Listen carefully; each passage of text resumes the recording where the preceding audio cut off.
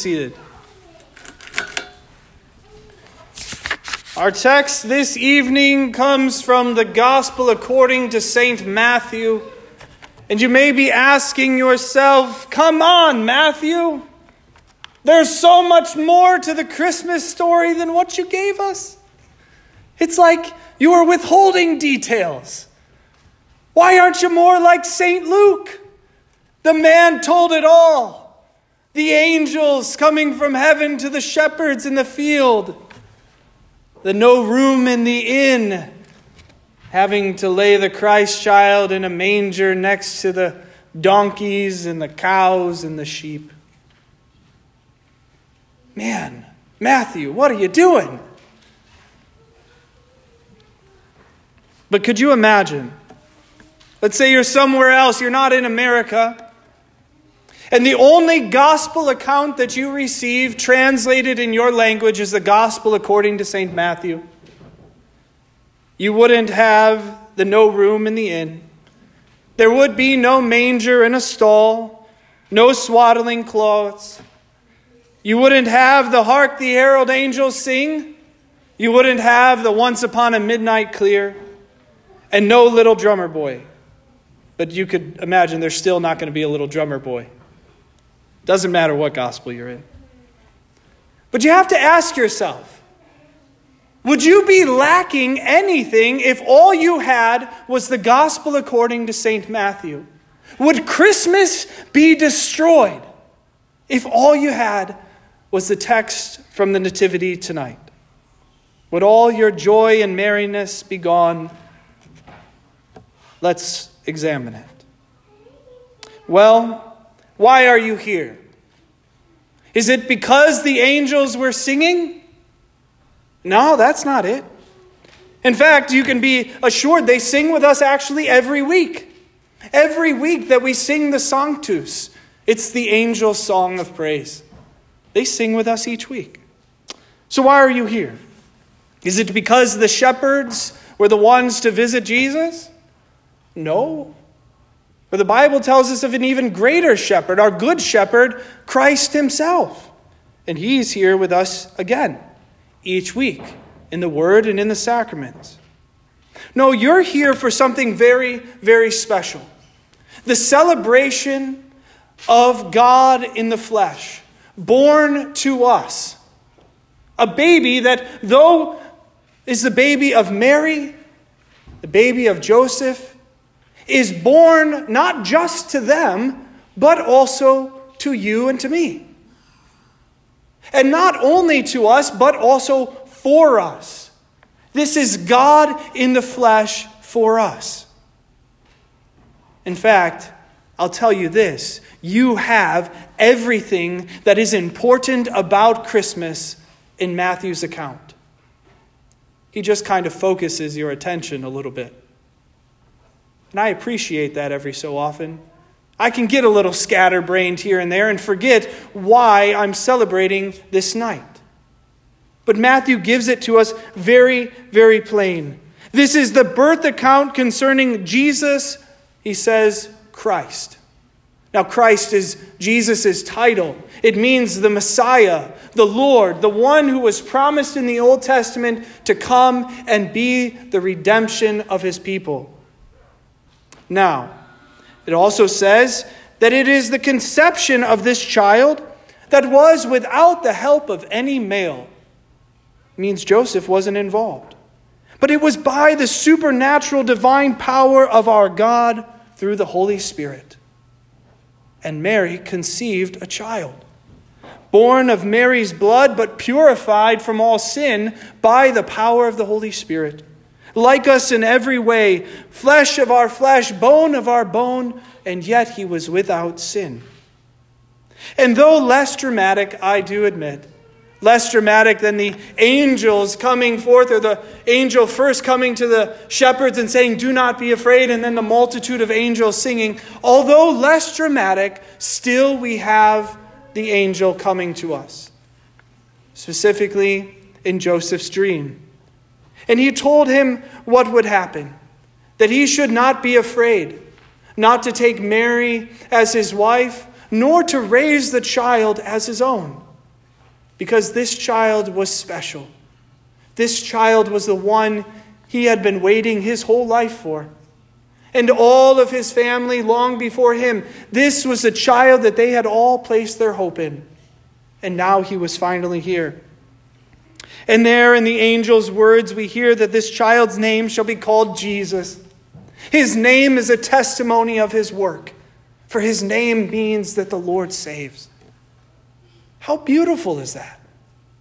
You have everything that you need in this gospel account according to St. Matthew. Because the Lord says in this text that Jesus, this Christ child to us, was coming to fulfill the prophecies. That although he was in the flesh like us, we could still say of this child, this is God with us. I don't know if you can wrap your mind around that. That this child is truly God. God for us. God to save us. That's why his name was to be called Emmanuel. Now I have to emphasize that most important part. That this child's birth was not like any other birth. I have 3 children and others have children. Tony and Tiffany, I know you're here with yours. It's good. I enjoy having them here. But you know, we have joy in our own children. But there's something that is hard to share between other couples or between other families. You don't experience the same joy for my children as you do for your own. There's a special bond that we have. Our children born to us. But this Christ child was different. This child was going to bring joy to the whole world. Now, my 3 children, their names may be known for a time in a small little area. But Christ, Jesus the Christ, his name would be told throughout the ages for all the world. He was bringing joy to the hearts of many. That's different. That's special. It's a testimony that God is truly with us and with us to save us. That's what Christmas is about. He was not born to bring condemnation into the world. The world had long been condemned under the law of God. For we had all transgressed it, all fallen short of the glory of God, all on the road to death and hell. But this child whom God sends, the only begotten Son, Jesus the Christ, he was born to set us free, born to give us joy and comfort, as the angel explains. Jesus is born to be the benefit to the whole human race. You see, there's not one person who receives Christ and would not have the same joy that you and I have and share this night. Jesus is the gift of God. It is born out of his immeasurable love for us, so that all who believe in Jesus would not be lost, but rather receive that treasure of eternal life. How beautiful is that this night? That through Jesus you have more than what you entered this world with. You know, we think that the children that are born to us are the purest of pure, but they're really not. Ask any parent. But we have pure children when we bring them to the waters of baptism, when God makes them his own child, by bringing them into Christ's baptism, which we'll hear about in just another week or so. You see, this Son of God is our light, our joy, our salvation, a complete sufficiency for all that we need. He is our righteousness, and he himself our blessed life. Inasmuch as God gives us his Son, we know that God also gives us all things. For many people, this Christmas isn't as merry as it would be because of all the things surrounding us. So much death and misery. But then you see, and you compare this to what God says, that Jesus entered our misery. He entered our sorrow. He entered our suffering, and he joins us in it as our brother. You see, that's the beauty of Christmas. We find in Christ not someone who is distant from us, but we find our closest relative. We find our brother who brings us to our true Father. And we can be confident that if our God has given us such a gift as his Son, Jesus Christ, that he will also give us everything that we need.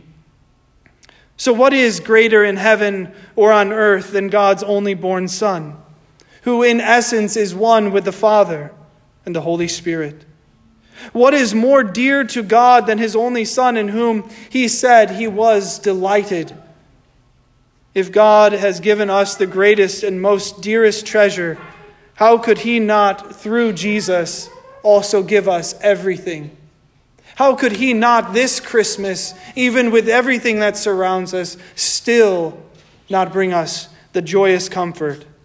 For he did not spare his only Son, but rather he gave him over into death and sin, in order that death and the devil, God's wrath, the horrors of hell, even martyrdom and the cross, it would all fall on Jesus. And it was so that you, each and every one of you, would be delivered from your darkness. Because you are the people that were walking in darkness. And now those forces were now to visit Jesus, and the judgment brought upon Jesus that was rightly held over all of our heads. He was born flesh of our flesh, and since no one has ever hated his flesh, he loves us. We are his brothers in Christ. To this we may find an abundance of comfort this year, when we know that we have a God who is above all, our brother. When the fullness of time had come, God sent his Son, born of a woman, and placed him under the law for us, that very law which condemned us. And he abided by it perfectly, to redeem us who failed miserably at that. And so that all of us who were under the law now find ourselves redeemed in Christ. We have what is called the right of sonship. God claims us as his own children. So I want you to hear this very clearly, because this is what is made clear in Matthew's gospel, that God saves his people, and he has saved you.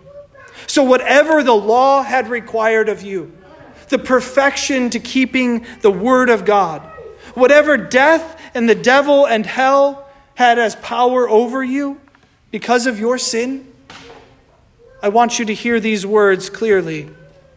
All that power is now lost, since the Son of God, the only begotten Son of God, Jesus Christ, our Savior, placed himself under the law for us. And since sin, devil, and hell have now been placed under the Son of God in his crucifixion and in his glorious resurrection, and we are his brothers, all of it is now defeated. We are the victors. We had lost our inheritance through sin. But this Jesus, our blood brother, our friend, our closest relative, has now once again purchased it back for us by his blood, as he gave himself up for us freely as an offering. So this Christmas, we find what truly matters, what the angels proclaimed, what the shepherds told of wherever they went, what Mary treasured in her heart, and what was beheld by all in that manger. God, our Emmanuel, God with us, born to us, born for us, our joy and our blessed comfort. In Jesus' name, amen. May the peace of God, which surpasses all our understanding, guard and keep your hearts and minds in Christ Jesus our Lord.